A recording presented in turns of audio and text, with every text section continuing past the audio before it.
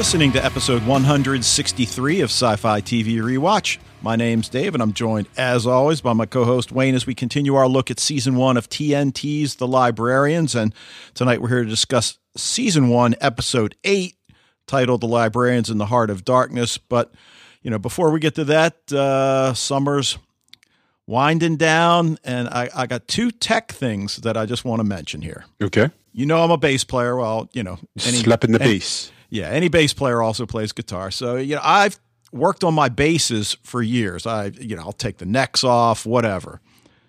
Worked on one of my guitars yesterday. I mean, it was like scratchy knobs. You had to buy a $4 can of spray that took like 2 sprays.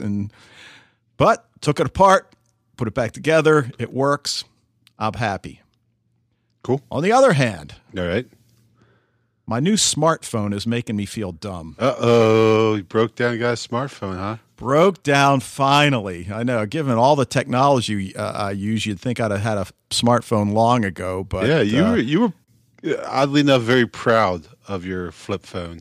Well, yeah, I mean, I think that was just covering my deep-seated insecurities. But, you know, I realized when I looked at my account, I could have gotten new phones in 2013. So I was 3 years past my window. And you have Verizon Wireless, right? Uh-huh.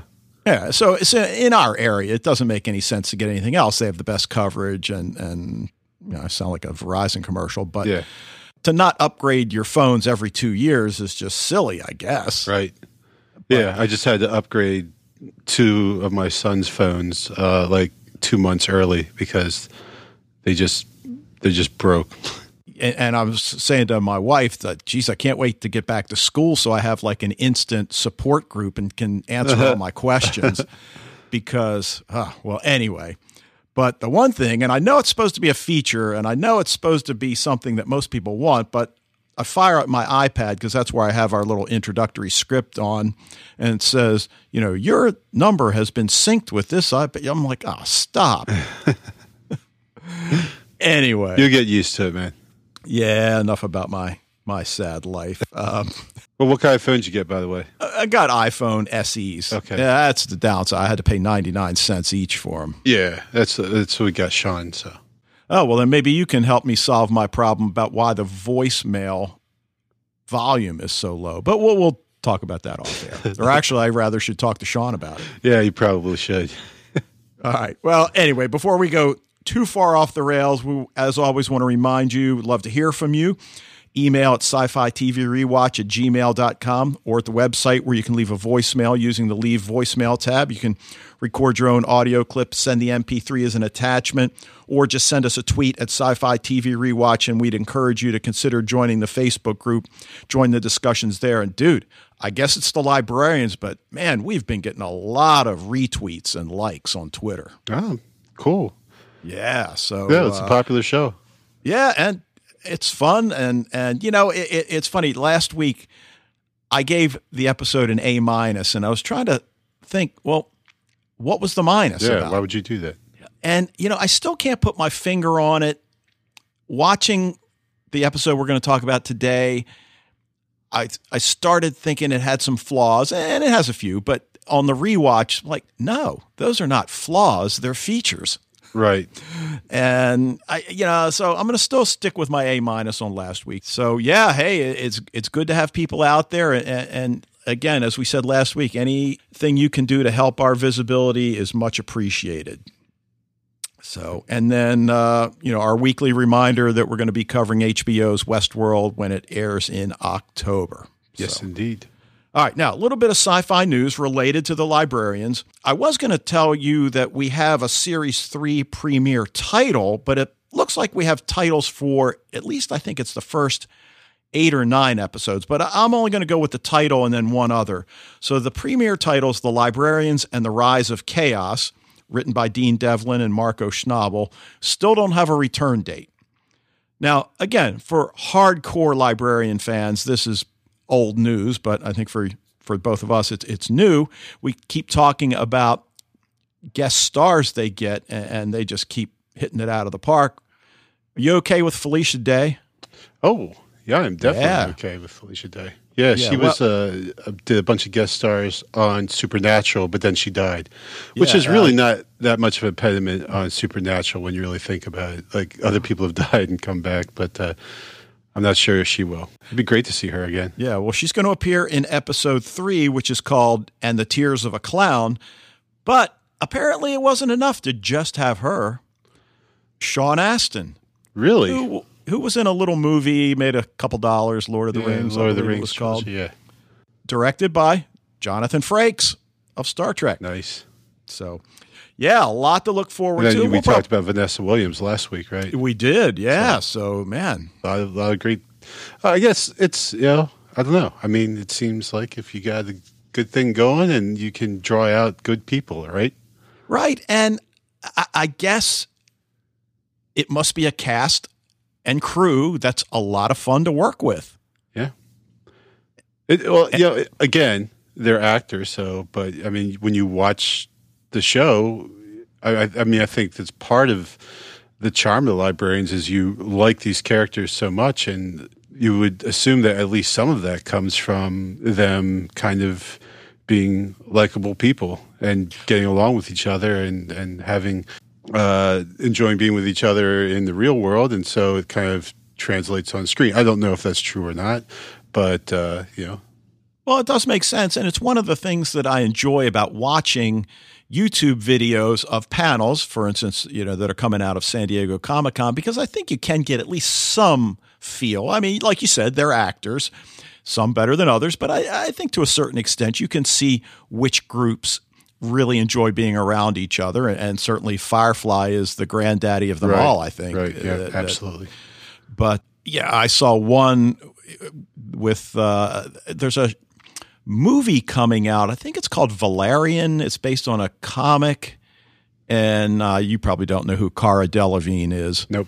Young model turned actress, and I mean, she just seemed like she wanted to be anywhere else but at San Diego Comic-Con. Right. Now, maybe I'm wrong. Maybe that's just her persona, but as opposed to other ones that looked like they were having a good time. But anyway.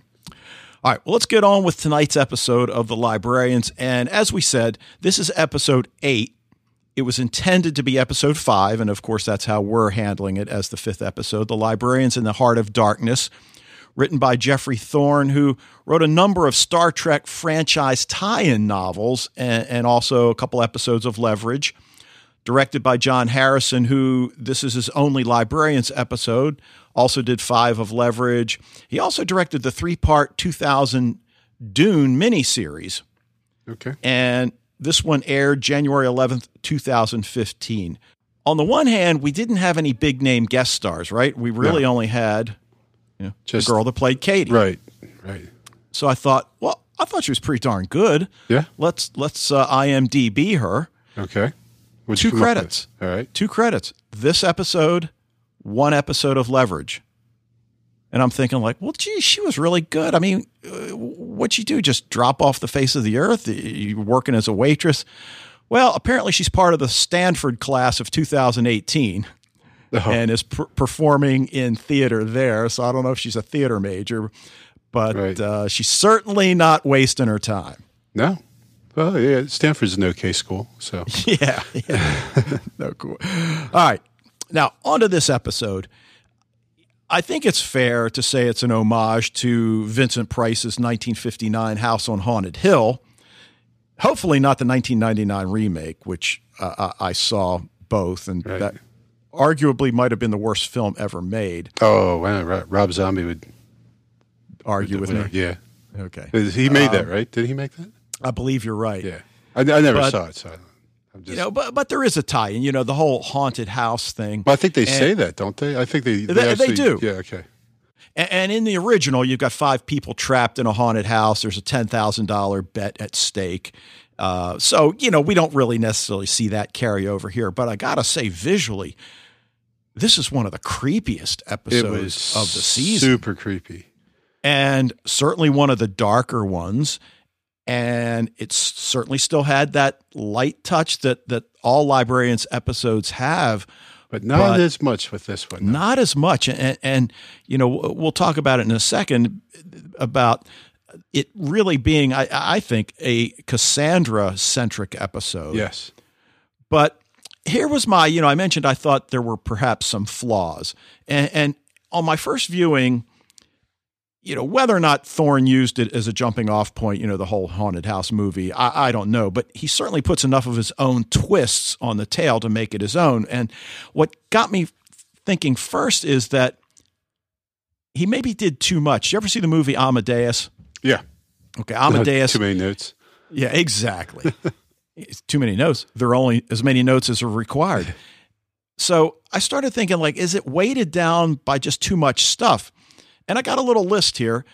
And after I rewatched the episode, I'm thinking well, yeah, they were all in there, but it just worked. Yeah. So you got your shadowy figure. Right.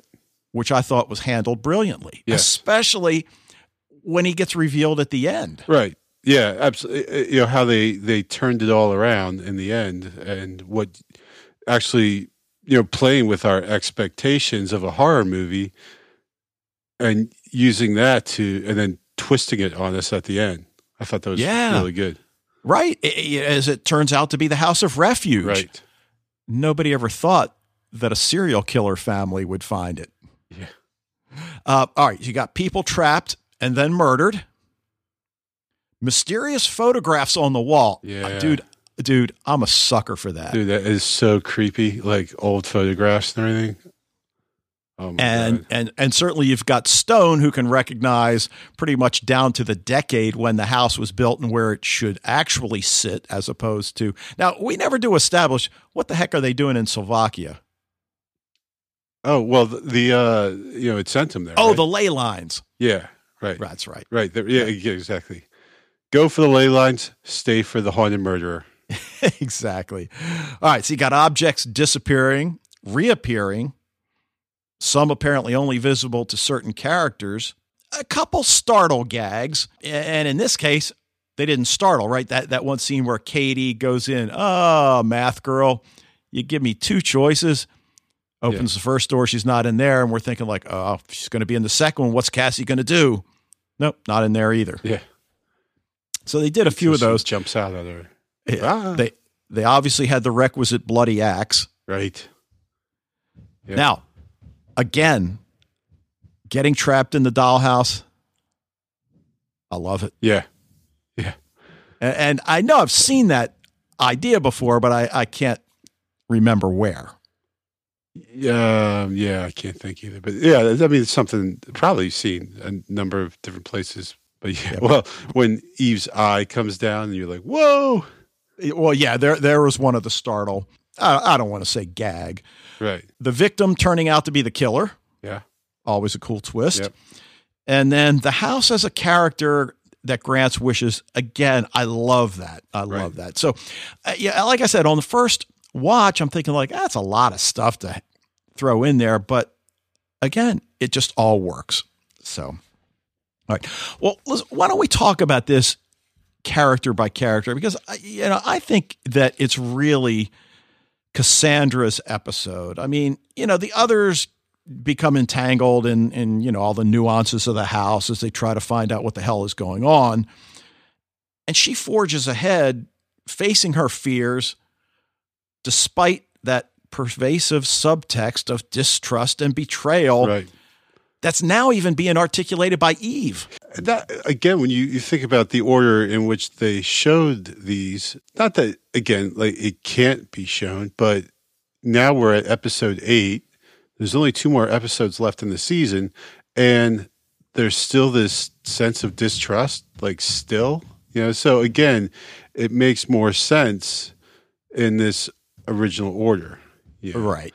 Because the later episodes, that's not evident at all. And then for it to pop back up so late in the season, it's wait, why do they not just trust her still? Like I thought they'd gotten over that ages ago. Well, right. And you wonder who the target audience really is for the librarians, because as we've said many times, it's certainly a family show. Again, you know better than I how young a child can handle this, but I would not show this episode to my youngest, though. No way. Okay, and she's 6, 7? 8.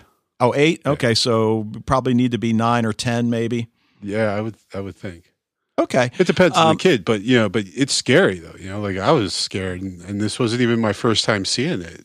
So well, right, but when you talk about the order, and you're absolutely correct that when you see it out of order, things as you mentioned don't make sense. When you see it in the correct order, okay, there's a progression here. Right. But I don't think the youngsters would probably pick up on that. They would just pick up on the fact that, oh, this is a really cool episode. Yeah. Well, and honestly, I remember, I don't remember, for the last one, I do recall thinking it was unusual that they still kind of there was trust issues between them. I don't recall thinking that with this one. I probably did, but you get over it kind of quickly because it's like you said, subtext, right? They don't keep bringing it up. She mentions it as to, you guys don't trust me anymore. Eve denies it, So, and she's got an easy out. Right. Right? Right. I need you to babysit Katie. Yes.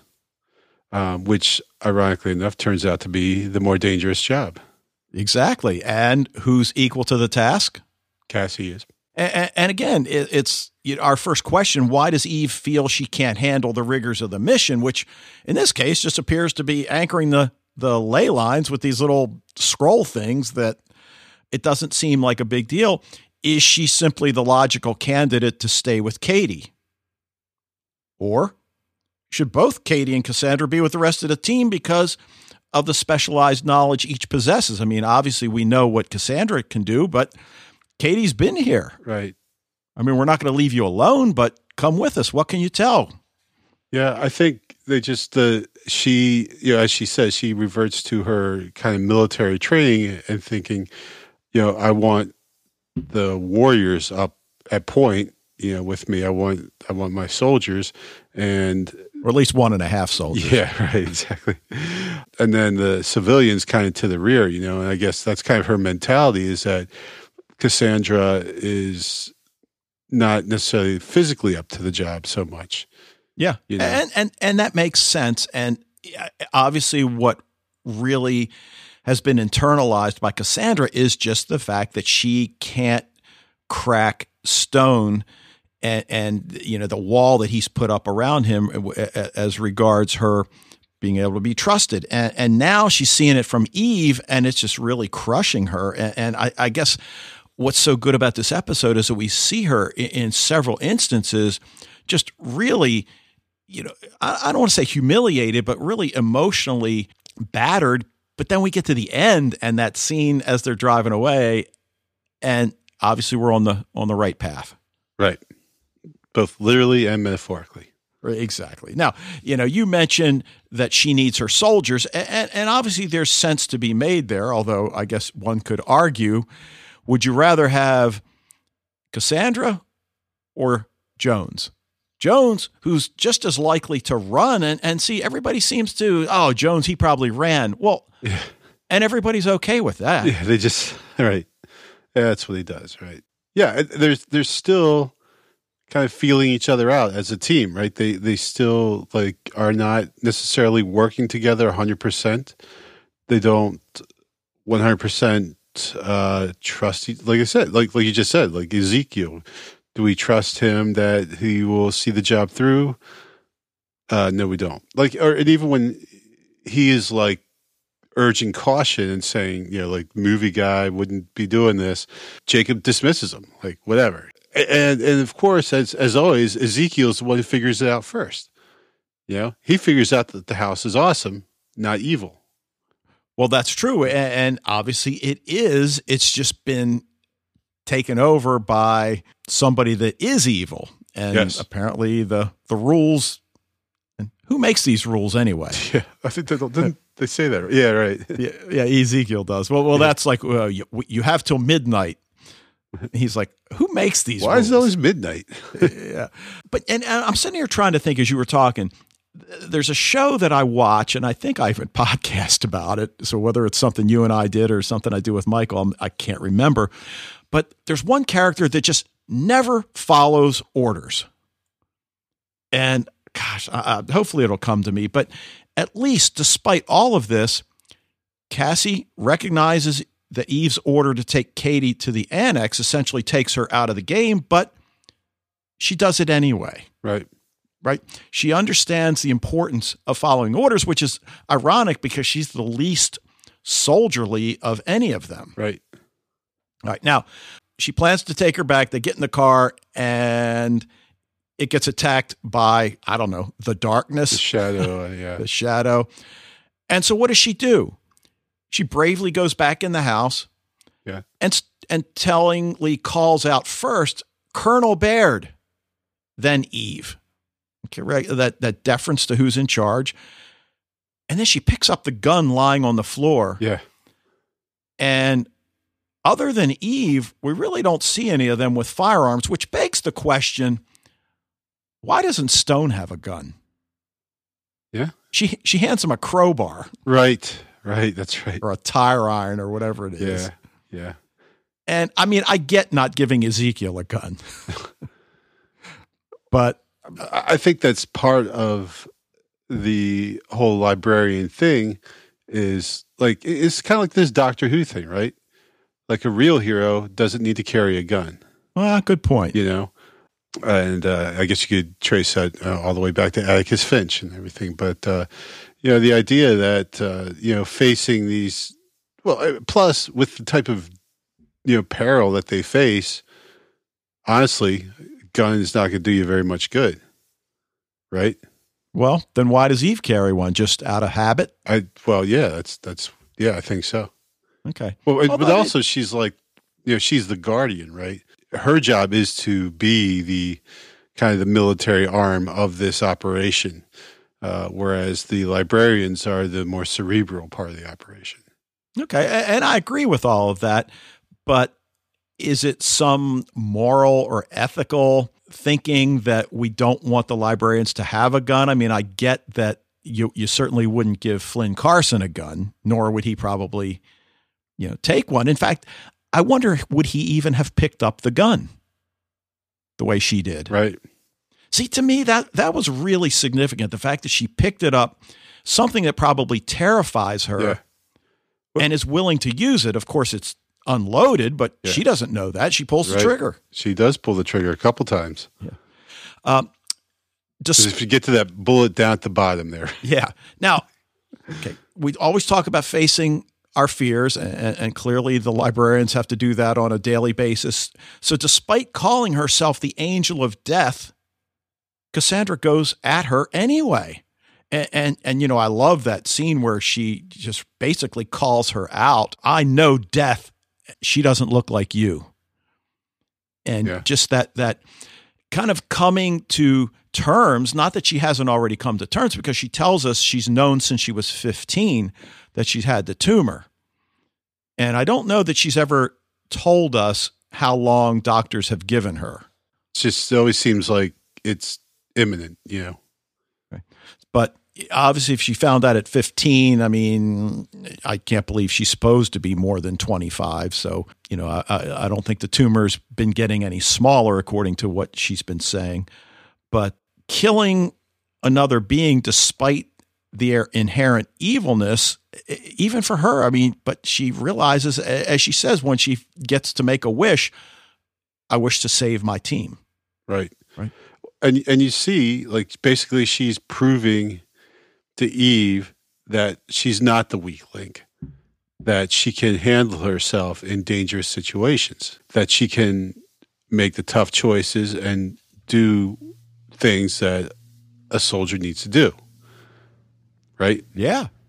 Well, and you wonder how much Eve will actually even know what it is Cassandra did. I mean, then she stabs at her. And again, you talk about killing somebody, right? It's one thing to point a gun from a distance, but then to use a knife, right, has to be even more difficult to do. And yet she does it anyway.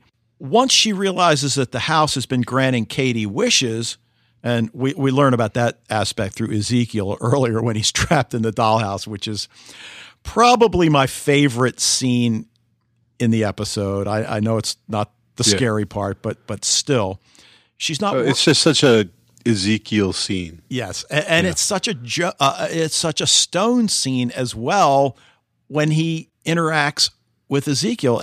Again, the two of them together are, well, we've talked about the pairings. I mean, there's not a pairing I don't like. Right.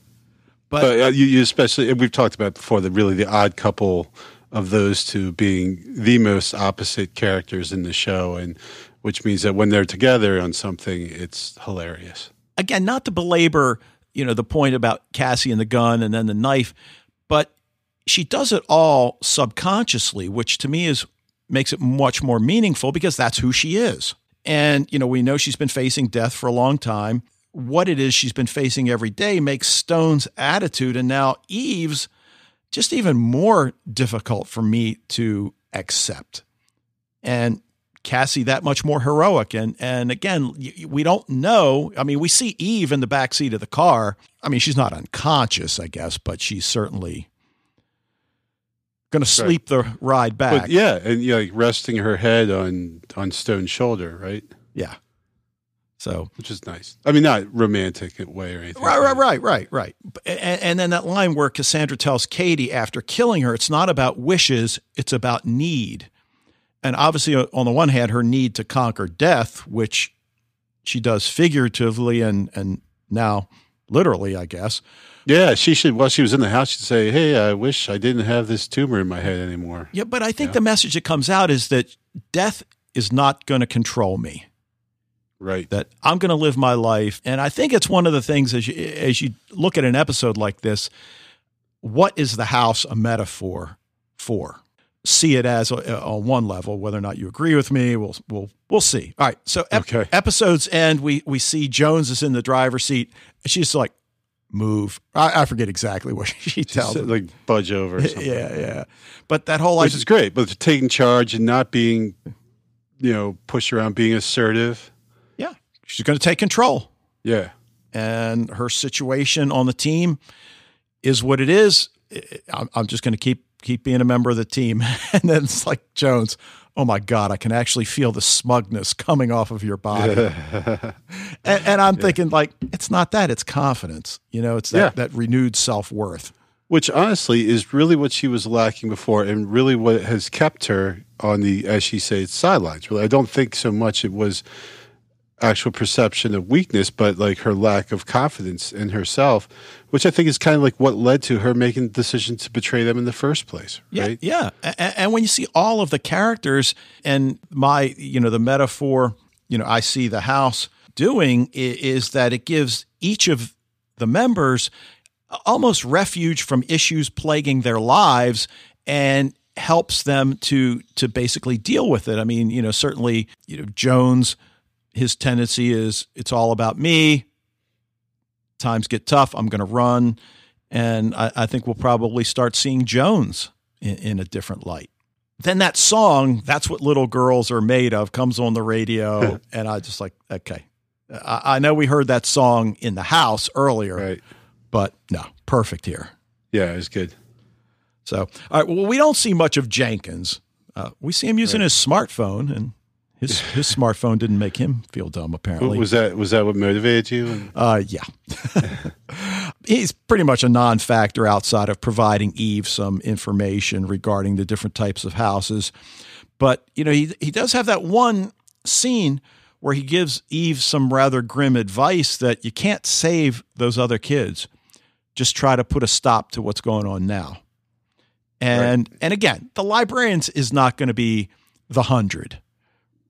You're not going to have them allowing 5 people to die so 15 can live, right? The kind of choices you see in a show like that. Mm-hmm. But still, I think it was in keeping with the darker tone of this episode. I'm trying to think if this is the first time like people have actually died in the librarians. Yeah, that's a good point. There was a lot of bullets flying that first scene in episode 1.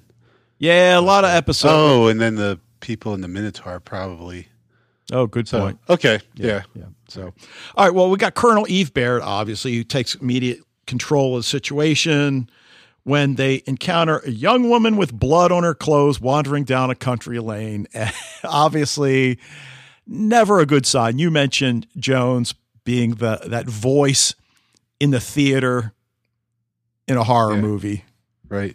Yeah. But if like he recognizes that they're stuck in a horror movie, and so like don't do the things that are the cliches of the horror movie, right? Right. Especially after the girl regales her with all these tales of murderous, ghostly figures.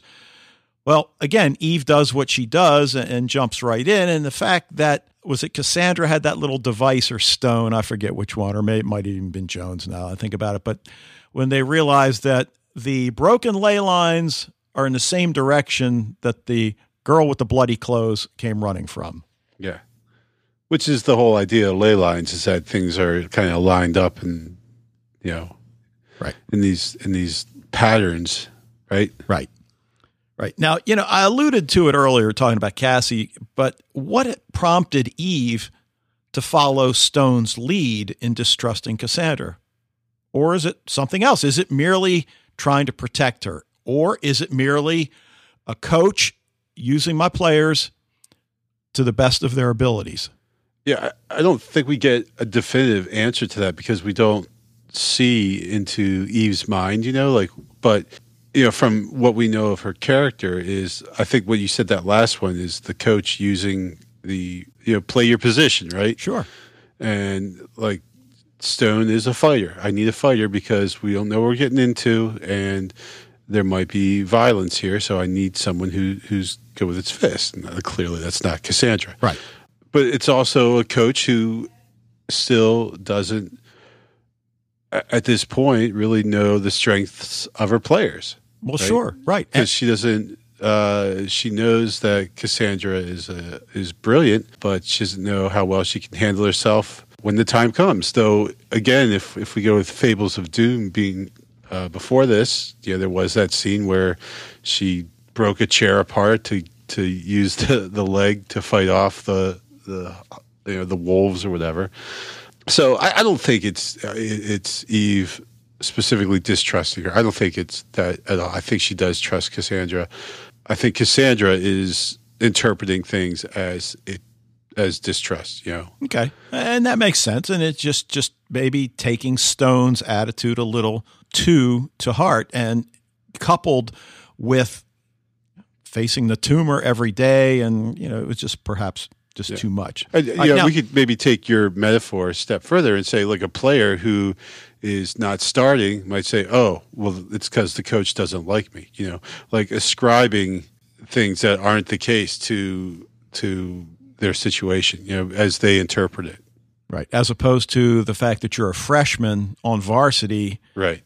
And I'm not ready to throw you. Exactly. Exactly. Look at that. That's a nice, neat little metaphor there, Dave, you came up with. All right. Now, why is it only Eve that sees those missing kids?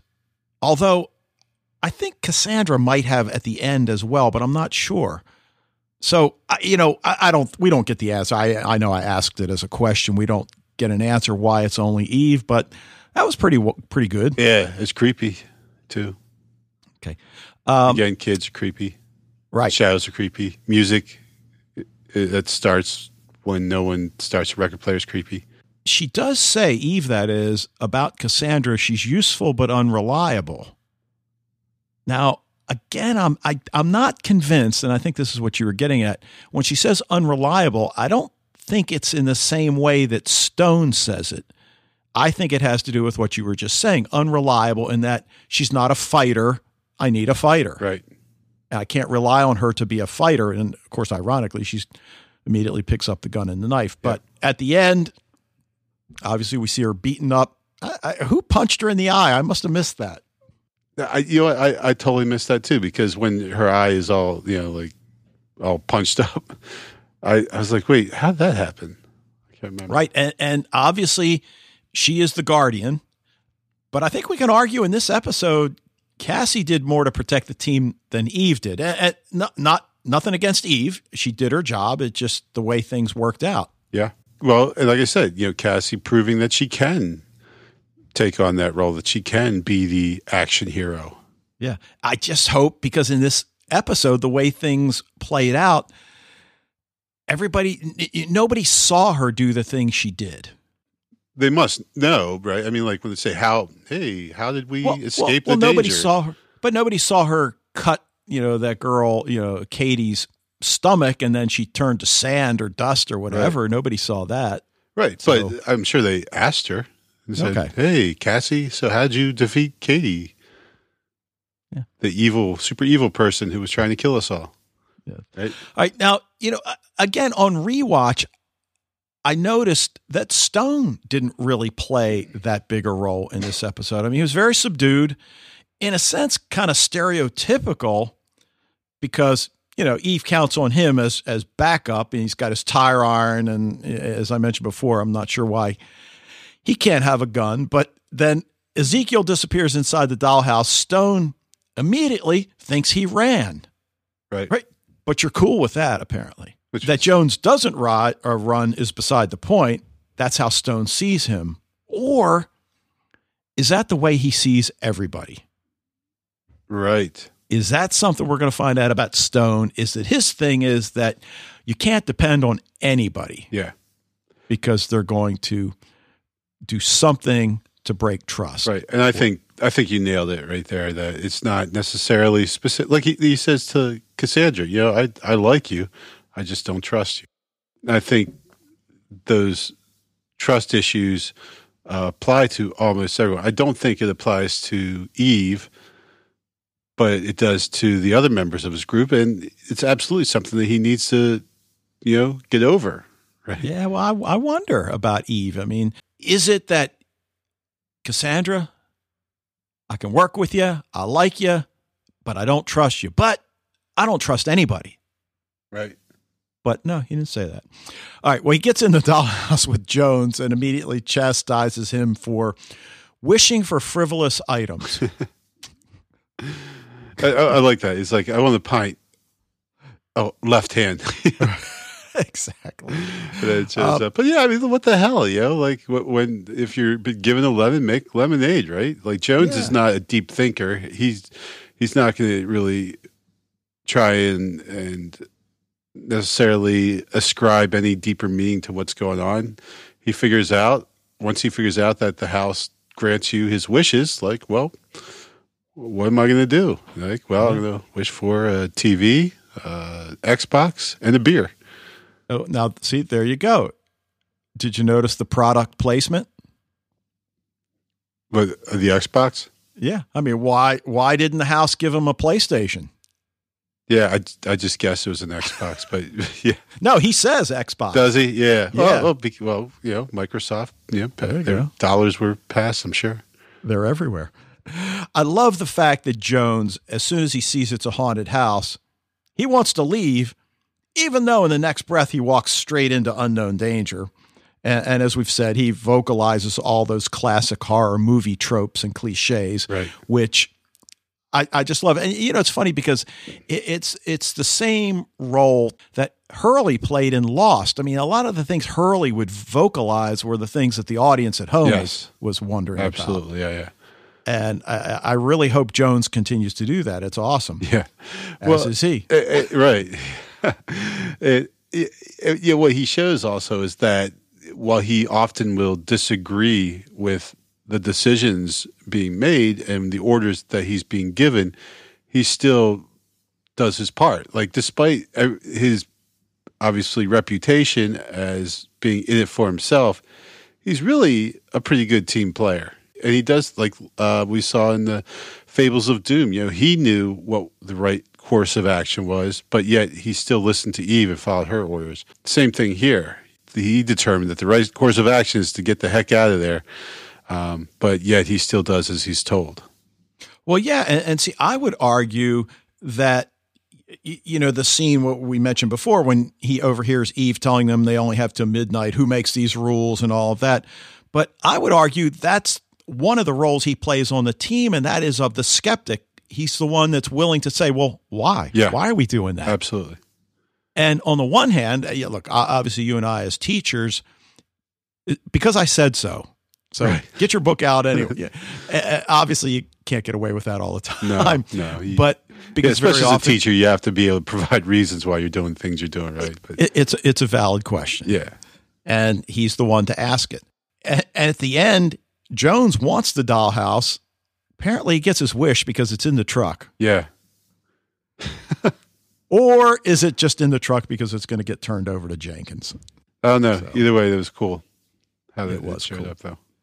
All right. So, we get to the end, the episode debrief. Obviously, we've got Cassandra proving her true worth. And, if the others don't see it, then that's their problem. Like you said, I think once they get back and start talking about what went down, and obviously we won't see that, but they'll recognize what it is she did and really how she rose above what they thought she was capable of doing. Which again, I mean, it's just like the development of these characters as it goes. It's really, I mean, there's one of the most compelling things about season one is kind of what they do throughout the season is that they are establishing these characters and developing those characters. And each episode we see different facets of them.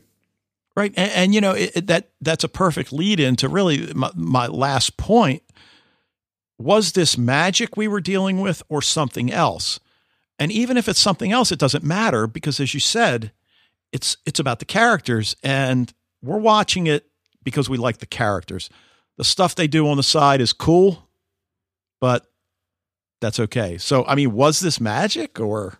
Well, yeah, there's definitely, a significant amount of magic involved here, but it's also when the magic, well, we see what happens when magic comes into contact with regular human evil, right? That, Jenkins is concerned about kind of keeping magic contained.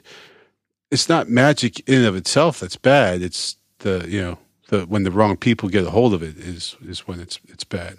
Yeah. See, actually, that's a great point that I didn't even consider because, what you said is, perfect because heretofore, we've been trying to keep Lamia and Dulak away from magic because we know they're evil. And as you said, it's not the magic that's evil, it's how it's used. And here, okay, this is how it's used. Yeah. This is why librarians exist. Right. Exactly. Though I don't know if this is like where they got it from, but I'm thinking the whole concept of this house is like in The Veldt by Ray Bradbury, the short story. Oh, yeah. Oh, yeah. And especially with the murderousness of the kids there too. Like he also had the other story about the house, where the house was really the main character. Right. There will fall soft rains, but. Well, I'll tell you, great episode. No minus this week for me. Oh, you give it a straight A? I'm giving it a straight A. Nice. I think, I don't, I'm going to give it the A minus just because I missed some of the humor. Like there were some funny parts, obviously, but I don't need for the whole thing to be rollicking from beginning to end. But what they did have, actually, like the Bloody Benders, right?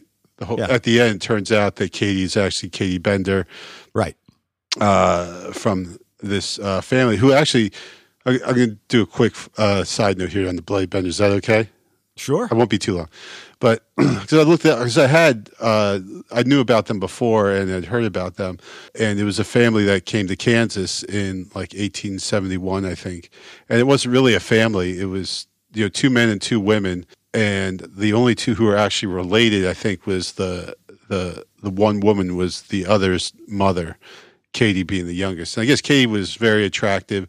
And as we see here, she kind of lures them into the house.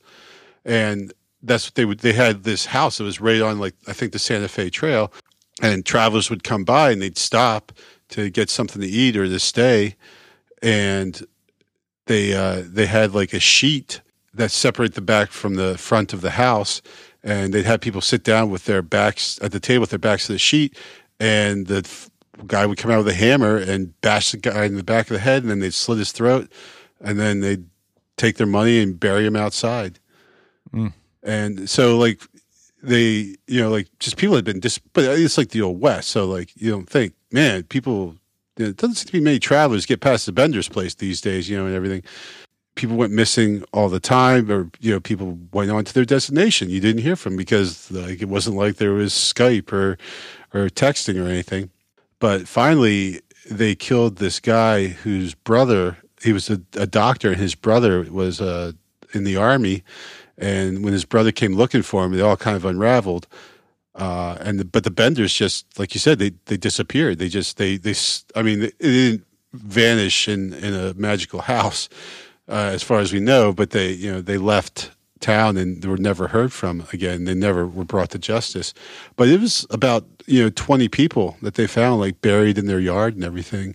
Just really super evil, serial killer, murderer stuff. People. So we'll end on an up note. Yeah. All right. Anything else you want to say about this one? No, I think that's about it.